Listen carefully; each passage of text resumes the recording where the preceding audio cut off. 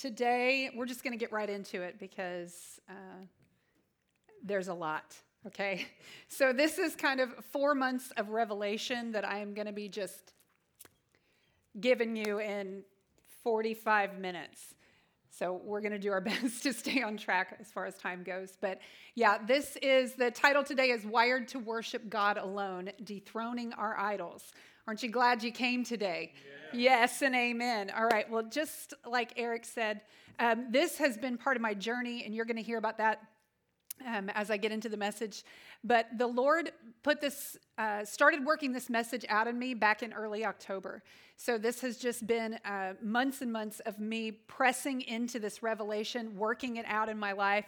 And so anyway, that's what today is going to be.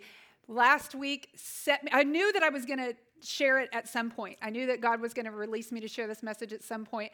Last week, Eric and Karen's message couldn't have set this up better. So it was such a good message last week. And so it just leads right into what we're going to talk about today. So we are going to just start by recapping last week's message.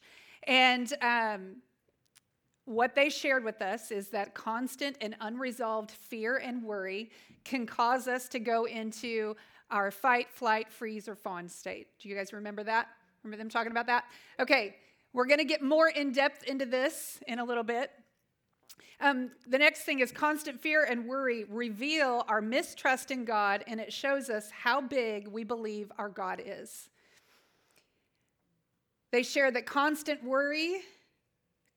fear and worry cause us to partner with control, and it drives us to bow down and seek help or comfort from other things rather than God, which this is idol worship, which is what we're going to talk about today. And then they talked about how we need to switch kingdoms. Instead of bowing down to the wrong kingdom, we need to seek first the kingdom of God. Amen? All right, so let's just get into what is idol worship. You know, the Strong's Concordance, it defines idol worship as a carved, graven image.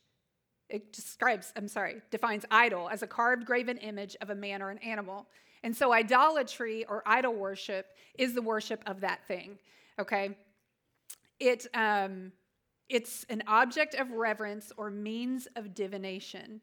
So there is a demonic influence behind these idols. And we're not even going to touch that subject today, but just know that it's there.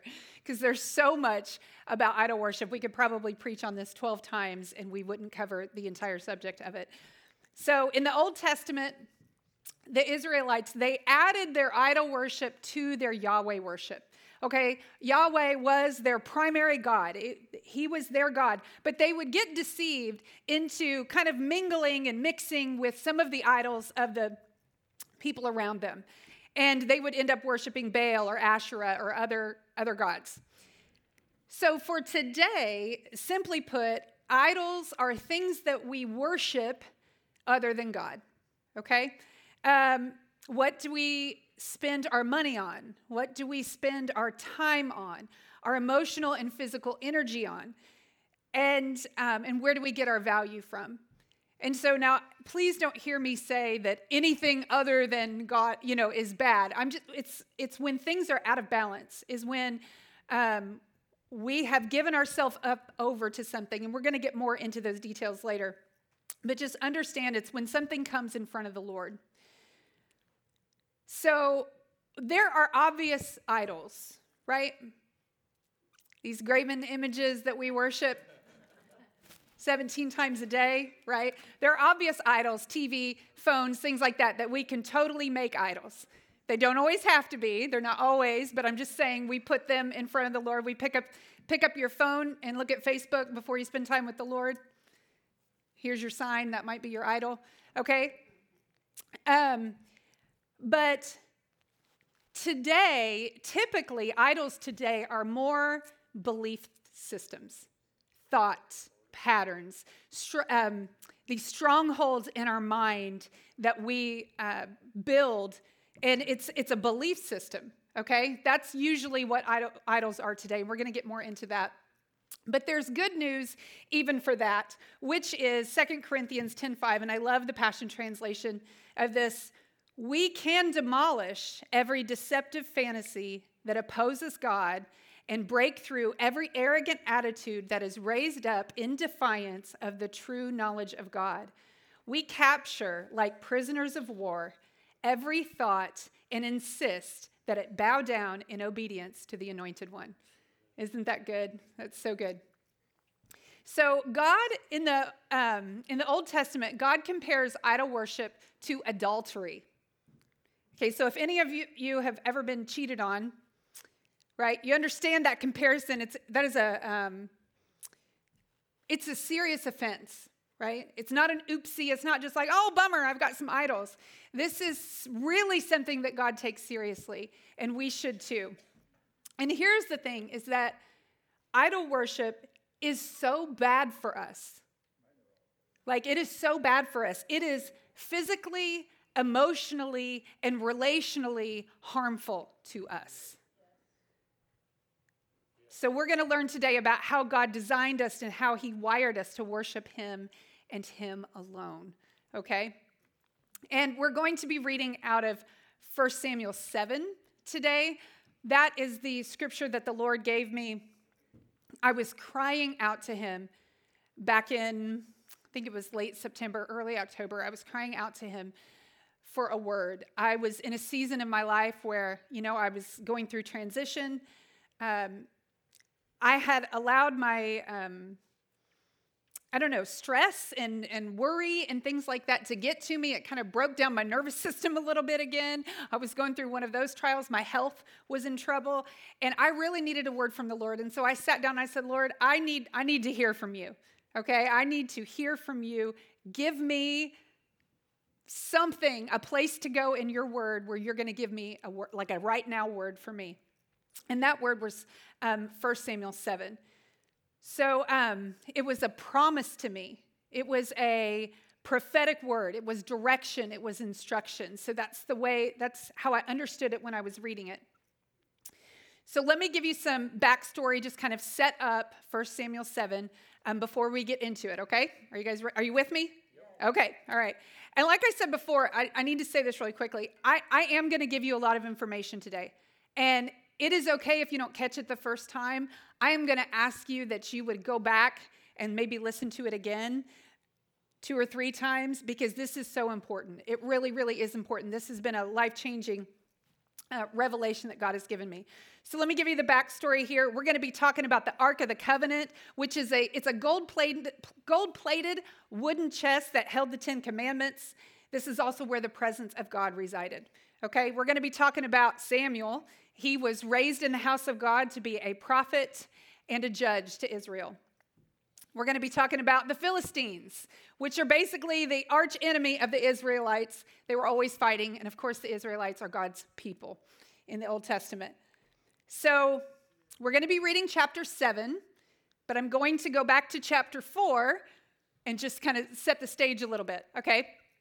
In chapter 4, the Philistines and the Israelites, they're fighting again. And the Israelites, they're losing, and they're panicking a little bit, and they're like, oh no, what are we going to do? So they're like, I know, let's go get the Ark of the Covenant, that holy thing, and let's actually bring it out to the battlefield as our little good luck charm, and that's going to help us defeat the Philistines. Now, they did that. They didn't repent of their idol worship. They didn't repent of their sin. They just wanted God to help them in their time of need. That sounds so familiar, doesn't it? And wouldn't you know it, they were defeated by the Philistines. And not only that, but their ark was captured. The Ark of the Covenant was captured by the Philistines, and the Philistines took it, and they had it for a season. Now, the Philistines didn't keep it for very long because they were stricken with tumors, and King James Version says emerods or hemorrhoids is what they got. And they're like, we don't want this thing. And they actually sent it back, okay? So they're like, we're done. And so here we are, we're in chapter 7, where the Philistines have now returned the ark back to the Israelites, and they're all up in their feels about that. They're like, woo, the ark has come back, so they're getting excited that their ark has been returned. So here we are. And okay, so this is 1 Samuel 7, starting in verse 3. We're going to go to 6. And Samuel said to all the house of Israel, if you are returning to the Lord with all your heart, then put away the foreign gods and the Ashtoreth from among you, and direct your heart to the Lord and serve him only. And he will deliver you out of the hand of the Philistines. So the people of Israel put away the Baals and the Ashtoreth, and they served the Lord only. And then Samuel said, gather all Israel at Mizpah. Say Mizpah, because that's important. And I will pray to the Lord for you. So they gathered at Mizpah, and drew water and poured it out before the Lord and fasted on that day and said there, we have sinned against the Lord. All right, so we're going to push pause. After that, Samuel ended up offering up a burnt offering to the Lord. So remember that this chapter was direction for me. It was a word for me. And so when I looked at it and it was saying, repent of your idols, I was thinking, I have idols? I didn't know I had idols. I didn't think I had idols. But the Lord was showing me that I needed to repent of my idols. And I was like, okay, so I will do that. So then I started taking note of what they did, and I understood that I was supposed to follow these same directions. So I looked up the word mitzvah, say mitzvah, and it means watchtower, or to look out, or to examine. And I thought, oh, that's clever, Lord. You want me to examine myself. Everybody say examine.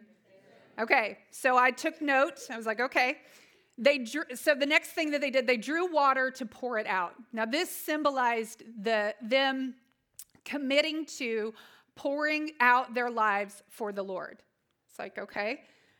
They fasted, they repented, they offered a sacrifice. So I began to implement all those things. And we're actually going to come back to all these directions at the end. But we're going to keep going in the story. We're going to skip down to verse 10. So as Samuel was offering up the burnt offering, the Philistines drew near to attack Israel, but the Lord thundered with a mighty sound that day against the Philistines and threw them into confusion, and they were defeated before Israel. Amen. And I was like, yeah, that's what I want. That's what I'm talking about. I want the Lord to thunder on my behalf, and I want him to defeat my enemies. Yes, Jesus, I'll take that promise. That's mine. I was getting excited, okay, as I was reading. So skip down to verse 12. Maybe. That needs to go. Oh, don't do it again. Okay. All right. So then Samuel took a stone and set it up between Mizpah and Shen and called its name Ebenezer. I say Ebenezer. For he said, till now the Lord has helped us. And no, we're not talking about Scrooge. Something else. So they set up a stone of remembrance so they wouldn't forget what God had done for them. And this was probably my first real takeaway, where I was like, oh, okay, I need to stop ruminating and playing over and over in my mind all the negative things. I probably need to begin to make a list of really positive things that the Lord has done for me. I also did this with individuals, people that I was really critical of and really upset about or disappointed in, and I made a list of positive things, why, what I love about these things, and who the Lord says that they are. So I began to do that. And then skip down to 14. So the cities that the Philistines had taken from Israel were restored to Israel, from Ekron to Gath. And Israel delivered their territory from the hand of the Philistines. There was peace also between Israel and the Amorites. So I wanted my cities restored. I wanted my territory delivered, right? I wanted peace. I wanted all those things. So I began to go hard after the idols in my life. And I began to follow the directions that were laid out here in 1 Samuel 7. Okay, so how many of you want your Philistine defeated, right? There's an enemy in your life, right? You want your cities restored. You want your territories delivered. Yes. You want peace. Yes. You want the Lord to thunder on your behalf. Yes, and amen. We all want that, and I wanted it too. And spoiler alert, in this journey, I got so much more than what I thought I was going after. But we'll get into that in a minute. So we must repent of our idols and turn to the Lord in him only. Amen. All right, so let's go to mitzvah. Everybody say mitzvah. All right, we're going to examine ourselves. And the first step in examining ourselves is that we need to understand a little bit about our mind and our brain and how we become vulnerable to idol worship. Okay? So fear, stress, trauma, and pain that have not been properly dealt with put us in a part of our brain to make us vulnerable to idol worship. And I'm going to explain this. Idol worship is almost always rooted in fear. And it's fear that we didn't know how to bring to the Lord for him to heal. We either didn't know how or maybe we just didn't want to. So I'm including this part for those who have maybe been stuck in sin or in idol worship, and you desperately wanted freedom, but you haven't known how to get out of it. I'm going to kind of lay out what is going on physically and chemically and give some tips on how to actually change your brain chemistry. Are you guys good with that? All right. So we're going to talk about something called the polyvagal theory and the vagus nerve. Okay? Polyvagal theory and the vagus nerve. Okay, so don't get caught on that and don't tune out. Okay? I'm going to simplify it as much as I can simplify it. I just want to give credit to the theory. It was fathered by Stephen Porges. So if you want to go on a rabbit trail with that, you can do that. But way layman's terms, okay, this has to do with your brain's perception of danger or safety in the environment, okay? And your vagus nerve is your mind-body connection. And so basically, you know when you feel butterflies in your stomach when you're nervous? Okay, that is your vagus nerve's response. It is you're thinking a thought or your brain is perceiving an environment and your body is responding to that. Okay, and that is because of the vagus nerve. And lots of other things, but I'm simplifying this way down. So, let me see where I am. Okay, so there are 3 states of being, okay, of our vagus nerve that have different functions, okay? So we're going to talk about our social engagement state first. This occurs when the environment feels safe to experience joy and peace. It's safe to engage in relationships, and it's safe to take risks. God created us to be in this state most of the time. This is where we enjoy him, where we enjoy relationships around us. Serotonin and dopamine and oxytocins and endorphins are in good supply. That's all of our feel-good chemicals. God created us this way to have all of those things. So that's our social engagement state, okay? The next state of being is our fight or flight state. And this occurs when the environment feels threatening. It's a survival skill, okay? And Eric touched on this last week. Adrenaline and cortisol release to give us a boost in our physical body to get out of danger. So temporarily, very useful if you're being chased by a bear, okay?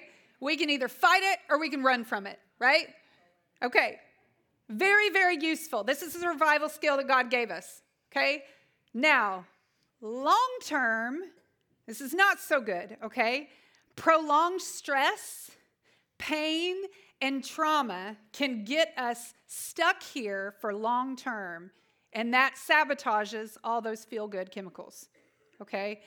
It produces more and more adrenaline and cortisol, and it leaves us anxious, irritable, jumpy, grumpy, angry, and bitter.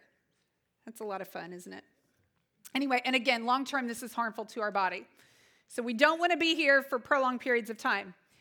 So the next state of being would be our freeze or fawn state. This is the other survival skill that occurs when the environment feels threatening, but the fight or flight state is no longer appropriate or isn't appropriate for the situation.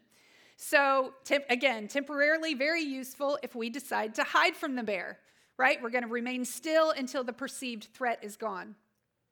Now, We can go into the freeze or fawn state when we've been in fight or flight too long and the environment still feels threatening. So if you're running from the bear for a really long time, then all of a sudden your body's like, we can't go anymore. We're going to have to do something else.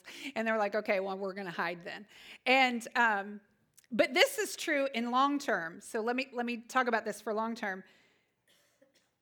If you're in fight or flight for too long in your everyday life, your body will eventually decide, I can't do this anymore. I can't run like this anymore. I can't keep producing all these chemicals anymore. I can't keep running on adrenaline all the time. And you'll go into that shutdown state. It's called the dorsal state, the freeze or fawn state.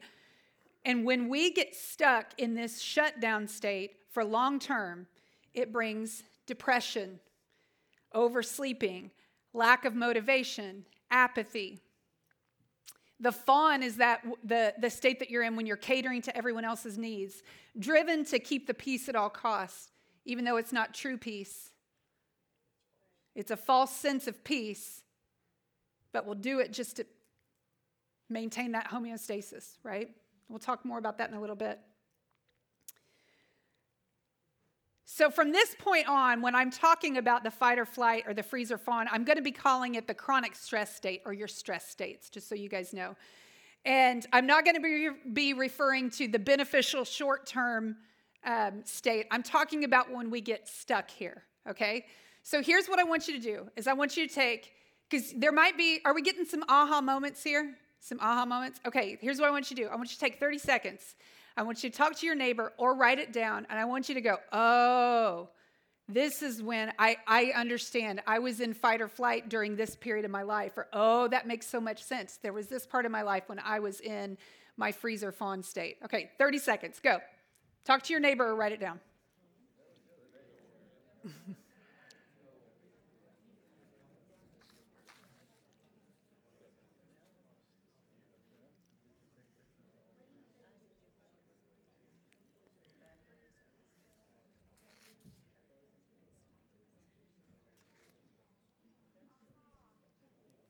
All right, I didn't time us, but we're done. Okay, we got to move on. Okay, but I did that little pause just so that we could kind of, as we retain that information, we're going to shift into something else. I just had to give a little backstory, okay? So when we're stuck in the two chronic stress states and probably vacillating in and out of the two, right? We're in our fight or flight. We're stressed out, angry, bitter, mad. And then we want to like escape into shutdown, depression, sleep all the time. We go back and forth, right? We're vacillating in between the two. But here's the thing, is that when we're in that chronic stress state, we want to feel better so badly. Like something deep inside us knows that we need to get out of that part of the brain. Even when we don't understand what's actually going on, we know, I don't want to be here anymore. This is awful. This is just, I don't like, this is misery. Because we are wired by God to be at peace and to be in connection with Him and with other people. That's how we're wired. And when we're not in that place, it feels awful. It's not right. We know we need to get out of it. We want to escape. We want to run from it. We can't stand it. And we're willing to do just about anything to feel better, right? Yes, that is where our idols come in. We were not designed to spend long term in a stressed torment like that. It is not how God designed us. He did design us with some really awesome chemicals that will help us to get out of our stress states.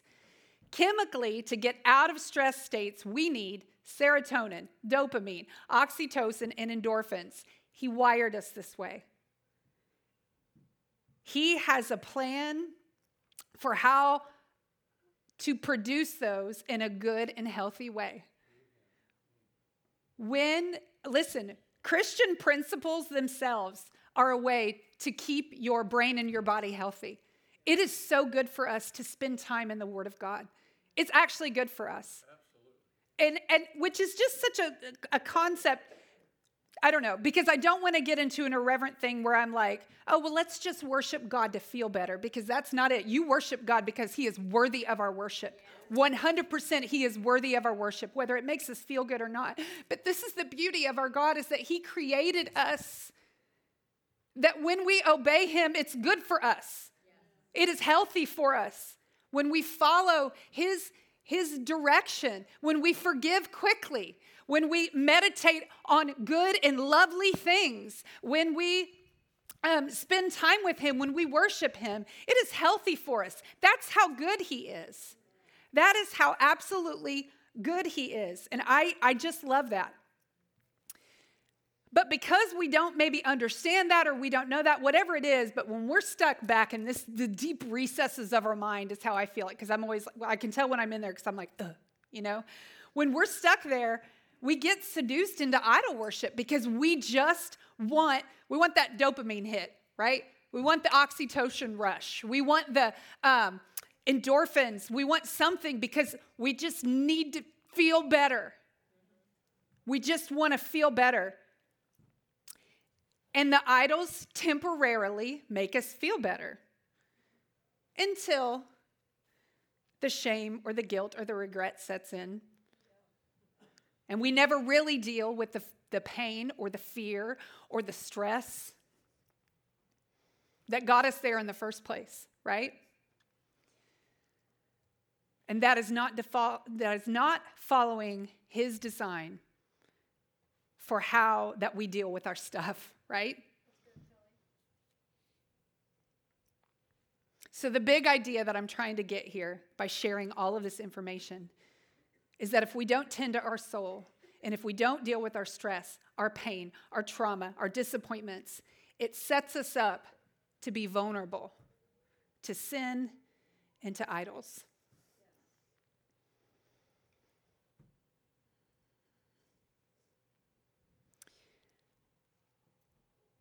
Okay, now we're going to get into what are idols today.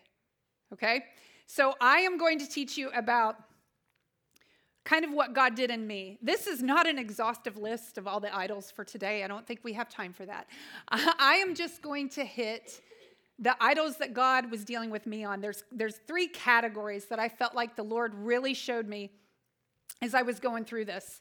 And so what I want you to do is as I am processing with you all the things that the Lord brought me through, I want you to be listening to the Holy Spirit for maybe the idols that you've been bowing down to, because yours probably aren't the same as mine. They might be, but they may not be, okay? So just be listening for that. So there are 3 categories that I discovered that God was showing me. Self-indulgence, self-image, and self-protection. And they had a great hold on me. So for each category, we're going to be discussing the fears, or the contributing fears that kind of like that contribute to this idol worship. We're going to talk about what the behaviors look like. We're going to talk about the dangers. And then we're going to talk about how Jesus dealt with the same type of temptation. So let's start with, are you guys still with me? All right, let's start with the idol of self-indulgence. Okay, this typically comes from the fear of not having our needs of comfort and joy met. It is a longing of every human being to experience comfort and joy, to experience peace, to have a sense of well-being. That is a desire in all of us, and God put it there. But sometimes when we have a history of emotional or physical neglect, or we suffer a great loss, whether it's a material loss or a relational loss, it can contribute to the void or the vacuum of comfort in our hearts. It can create that void. When you add in the present day of work stress or family stress, right, we can get stuck in those stress parts of our brain, and there becomes a deep need to feel comfort and joy. We get overwhelmed, we have a lack of motivation, and we begin to demand ease, comfort. We want no pain, right? So we go looking for that dopamine hit to temporarily feel better. And so, in response to the fear of not having our needs of comfort and joy met, we end up taking it, or we treat ourselves to certain things to feel better or de-stress. We don't know how to tell ourselves no. So maybe we give into like shopping or overspending, overeating, Netflix binging, Facebook addiction, right? Things like that. And I want to make clear, these things aren't always bad, okay? You have to look at the motive behind the amount of time that you spend or the reason why you do it, okay? Sometimes it's just habit, or it's just, it's just something that we don't know why we do it, but it's because I had to remove the Facebook app off of my phone because my brain automatically reached for my phone to check Facebook, and I wasn't even thinking about it. I didn't make a conscious choice to do it, but something happened in my brain where I was like, ooh, I need to de-stress. Psh, Facebook, right? And so I had to just delete it off my phone because there was too much access. I actually had to fast Facebook for like 2 months. And then finally I was able to get back on it. But the Lord is like, nope, I'm going to make it difficult for you to get on it. You're going to have to actually go to your computer to get on it, or download the app onto your phone and make a purposeful choice to get on Facebook. Anyway, that's that. But another form of this idol and self-indulgence that we can fall into as well, you may fall into all-out sin. That's in this category of self-indulgence. And that's with the, pornography, alcohol, drugs, sexual sin, things like that. That is lots of temporary endorphins happening here, okay? And this also brings lots of shame after, right? It keeps you in that cycle, makes it worse. Sin actually wounds your soul. And then here's another behavior of the self-indulgence, is being too busy to read our Bible or to spend time with God.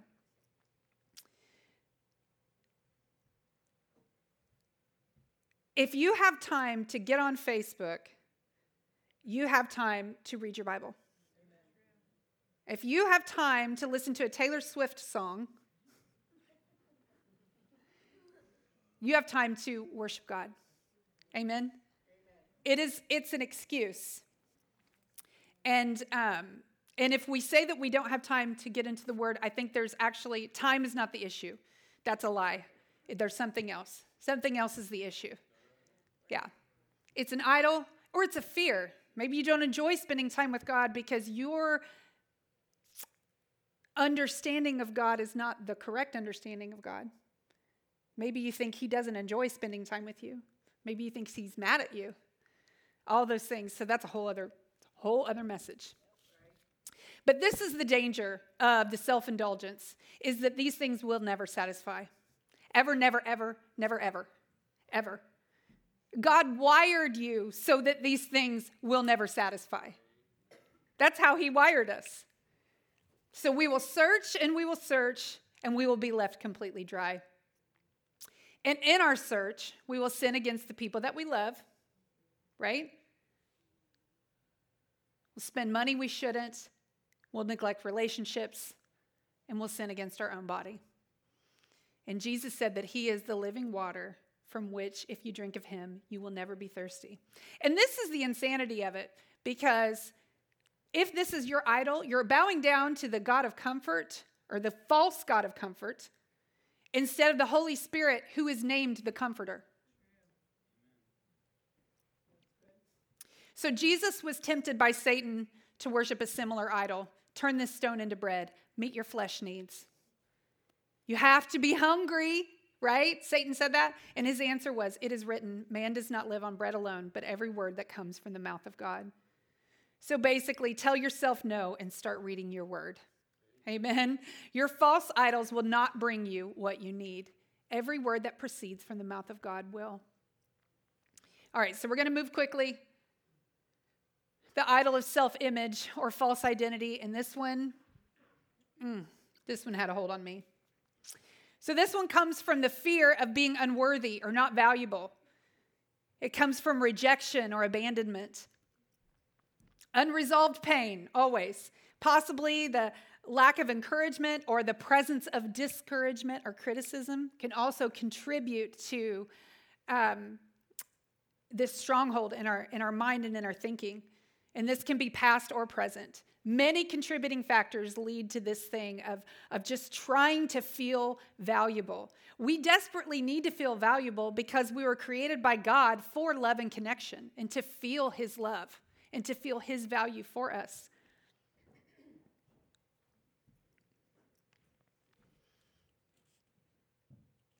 When we follow God's design for us and we allow him to love us and to pour his love out on us, this gets filled. But it's when we have these deficits and we have these beliefs and the fears and we don't bring them to the Lord and we leave it so void is when we try to just go fill it with these other things. So in response to the fear and the unresolved pain, we look outside of God. I look to you and I go, will you tell me I'm valuable? Right? It became very important to manage other people's perceptions of me. And it was this thing of I was going to work really hard at projecting an image that looks valuable so that you'll say I'm valuable so that I can feel valuable. I was giving you all my power, all the power to say whether or not I was valuable or not. And you, I mean generalized you. You know what I'm saying? People. But we can look for value from the career that we have, the grades that we get, the sports or the talents that we have. I haven't even touched body image, and I'm not even going to go there, but it falls under that as well. We just seek out kingdoms to reign in so that we can earn our worth, prove our worth. And if our value comes from anything other than God, it will always be changing. It will always be changing. We are running after a constantly moving target, believing we are only as valuable as our last great success. We'll spend time and money and energy just chasing, performing our way into value, ruining our health and relationships along the way.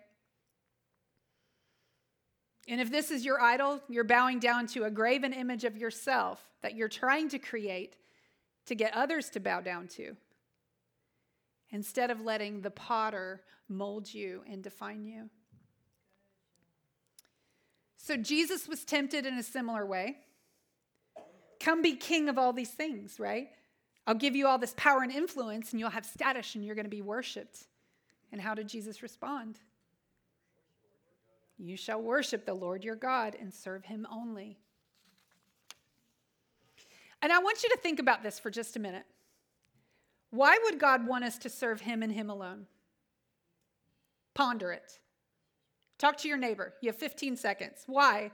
Why would God want you to serve him and him alone? Tell your neighbor.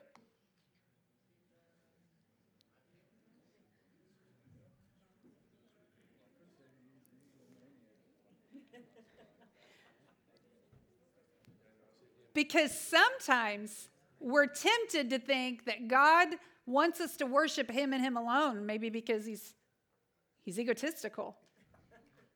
Just wants it to be all about him. Right?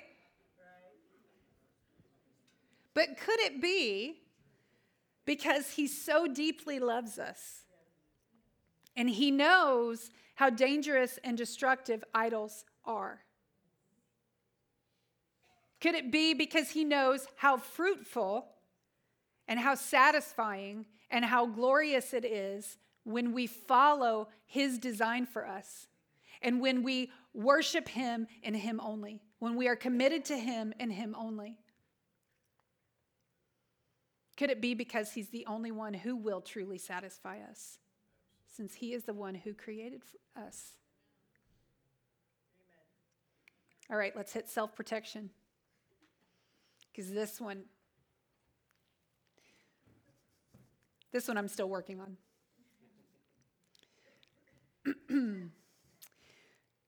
So the idols of self-protection typically come from fears. Again, the fear of abandonment, past trauma and pain. Usually comes from a time when we have felt powerless and broken. We believe we're not safe. We don't believe that God or people will keep us safe. So we must protect ourselves. And we end up falling into these various forms of control. For me,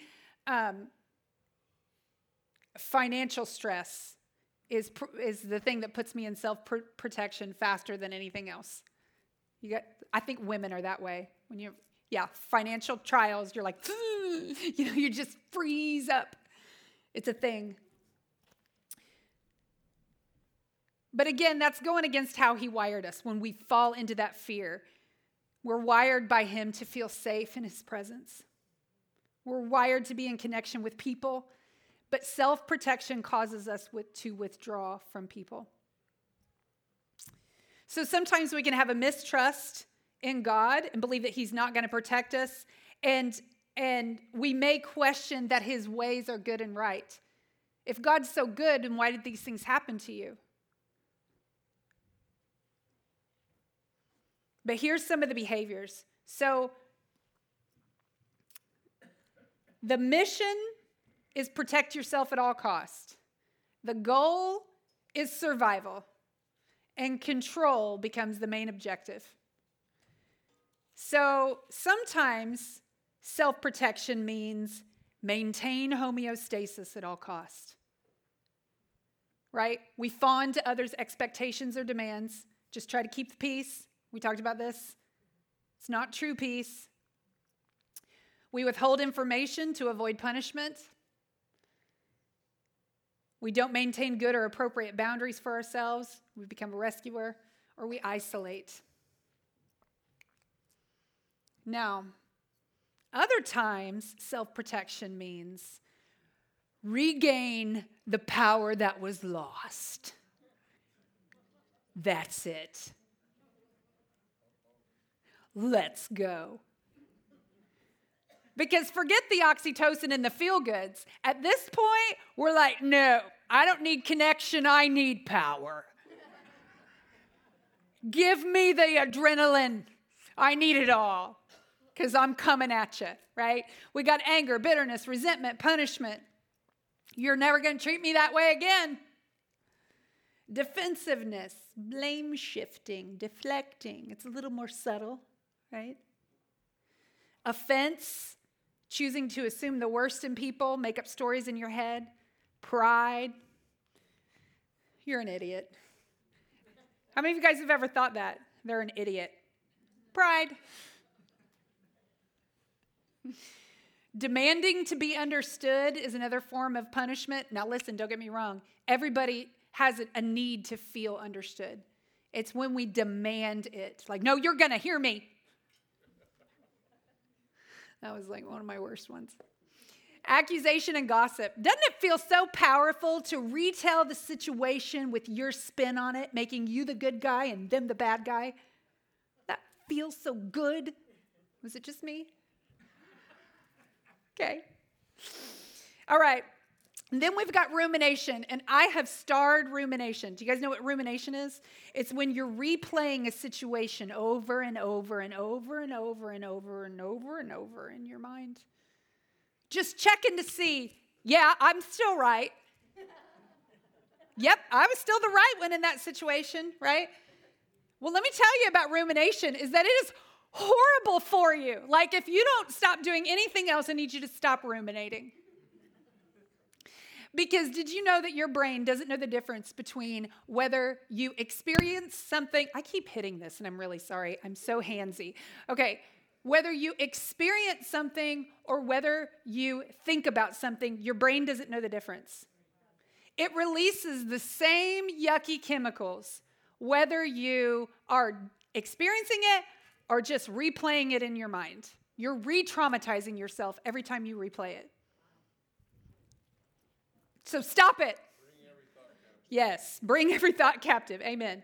All right, so the dangers is that this is exactly the opposite of what we're seeking, of what we were designed for. Self-protection doesn't protect you. It doesn't protect you. It's not working. It's insanity. The result is disconnection, disunity, and dysfunction. So for me, I remember at the darkest part of my self-protection, I mean, I had fortresses, okay? I was like, "Rrr." I was like, you're not getting in. And I remember I felt like I was like in this cold, dark prison cell, like alone, and just, it was like I could hear the drip of some faucet. You know what I'm saying? It was cold and wet and awful. That was what it was like in my mind. And that's because this type of behavior creates zero feel-good chemicals for you, okay? You're just stuck in the wrong place for so long. And I absolutely love it that God designed us to be miserable when we're in sin.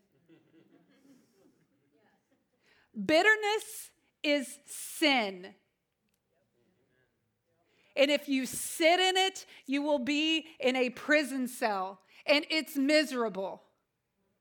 And we were designed for bitterness to be miserable. It's not part of his plan it's not punishment. It's just that's just how our brain is. It is not good for us to be bitter. So Jesus was tempted in a similar way, not to be mean to people, but he was tempted to question God's protection.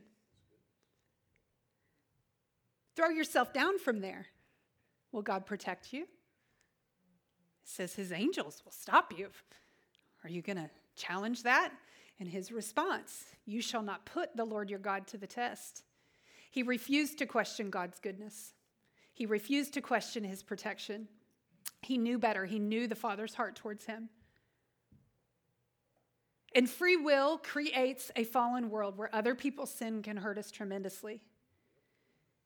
And that can tempt us to look at God and question his ways.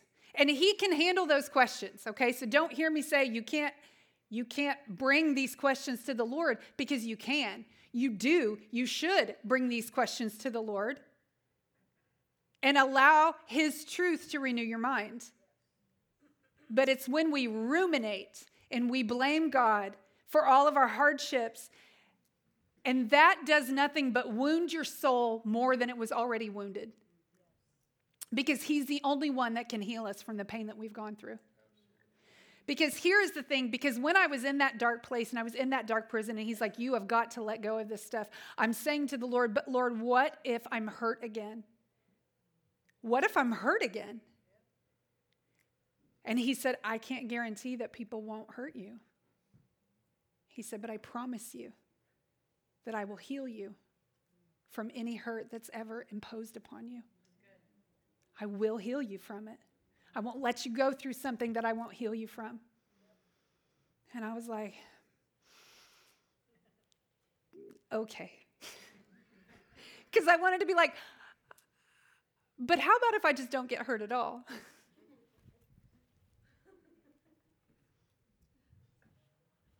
I'm not going to question you, Lord. Okay, I trust you. That's good. Perfect love casts out fear. Amen.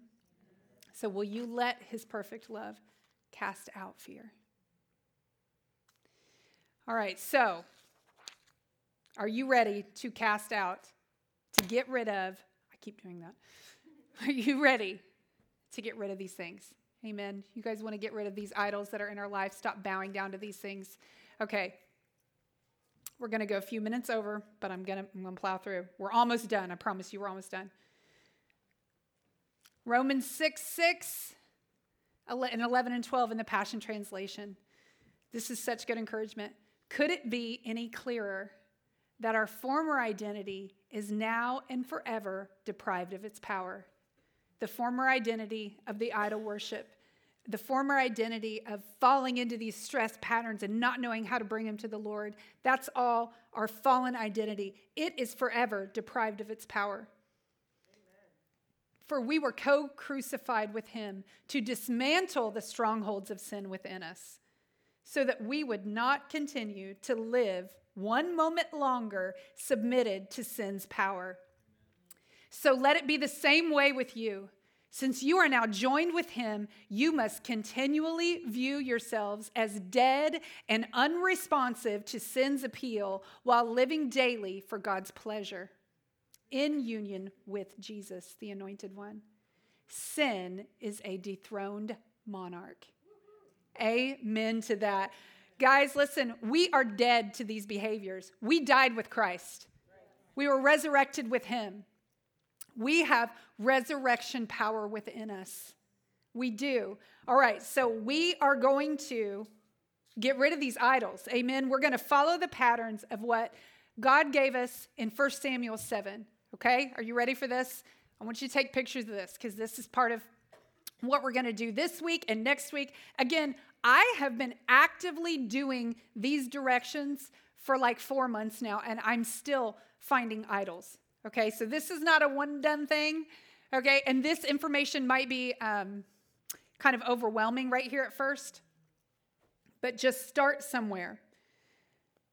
Okay, so the first thing that happened in 1 Samuel 7 is that the Ark of the Covenant was returned at the beginning of chapter 7. So we are now the Ark, okay? The Holy Spirit resides in us. So we need to acknowledge his constant presence in us. And we need to decide that we are going to serve him and him only. And it's worth mentioning that when the Philistines took the Ark, and they actually stored it with their idol Dagon, and then everybody ended up with their hemorrhoids, right? So I just want to bring that up as we're thinking about like the Holy Spirit and idols being together, that we just might want to, it just might be a little extra motivation for us. You know what I'm saying? Okay. All right, so the next thing they did is they fasted. I want us to fast possible idols. I want you to go on a negativity fast, or an anger fast, or an offense fast, or a spending, social media fast, a sugar fast. Choose one. Choose the one that you know is the thing that you turn to that might possibly be your idol. Because here's the thing. Just watch yourself. If you flop like a fish out of water because you've taken it away, you know it's your idol, right? Okay. Next thing they did is they poured out their lives like water. I am asking us to commit to daily time with the Lord and in the Word. And if you haven't signed up for Brett and Paige's class yet, do that right after. Can they still sign up? Okay. Yes. Because this is the thing.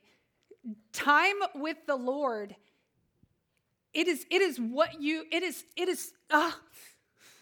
He's so good, you guys. He's so good. It's so enjoyable to spend time with him. Amen.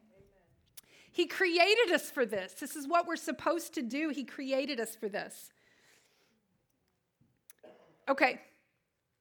This week's reading is Luke chapter 15 and 16, and memorize Philippians 2:4. So make sure you get that as well. So that's what you're going to do this week as well. As we pour our lives out like water, we're going to commit daily to him. So the next thing that they did is they put up an Ebenezer. They stacked a stone of remembrance. I want you to make a list of your wins and your testimonies. And if it has to be for a specific person like I did, I want you to do that as well. But you are going to begin, you're going to quit ruminating on all the negative, and you are going to begin meditating on all the positive. Amen? Amen. Okay, and here's what's going to happen is that as you begin to do that, your desire for the idols is going to decrease. Because you're actually changing your brain chemistry. Because you are meditating on the things that the Lord wants you to. You're giving your brain what it needs and not what it doesn't need, but you think it needs. Does that make sense? Okay. So then the last thing that they did is they went to Mitzvah. I want us to examine ourselves and ask the Lord to show you your idols. What am I turning to get my feel-goods? Ask yourself, What fear or wound or pain or emotion is this helping me avoid? And if you can't figure it out on your own, sign up for emotional healing through our website. There are people who will pray with you and who will help you figure this out. Or ask your spouse, what do you think my idols are? Oh, I know that's so risky, isn't it? Woo! If you really want to get free, ask. Okay. All right. So then the last thing is they repented. They confessed their sin. So we're going to confess our sin so that we may be healed. We're going to confess it before the Lord, break agreement with it, break its power over us. And then we're just going to sit in his perfect love and let it cast out fear. Amen.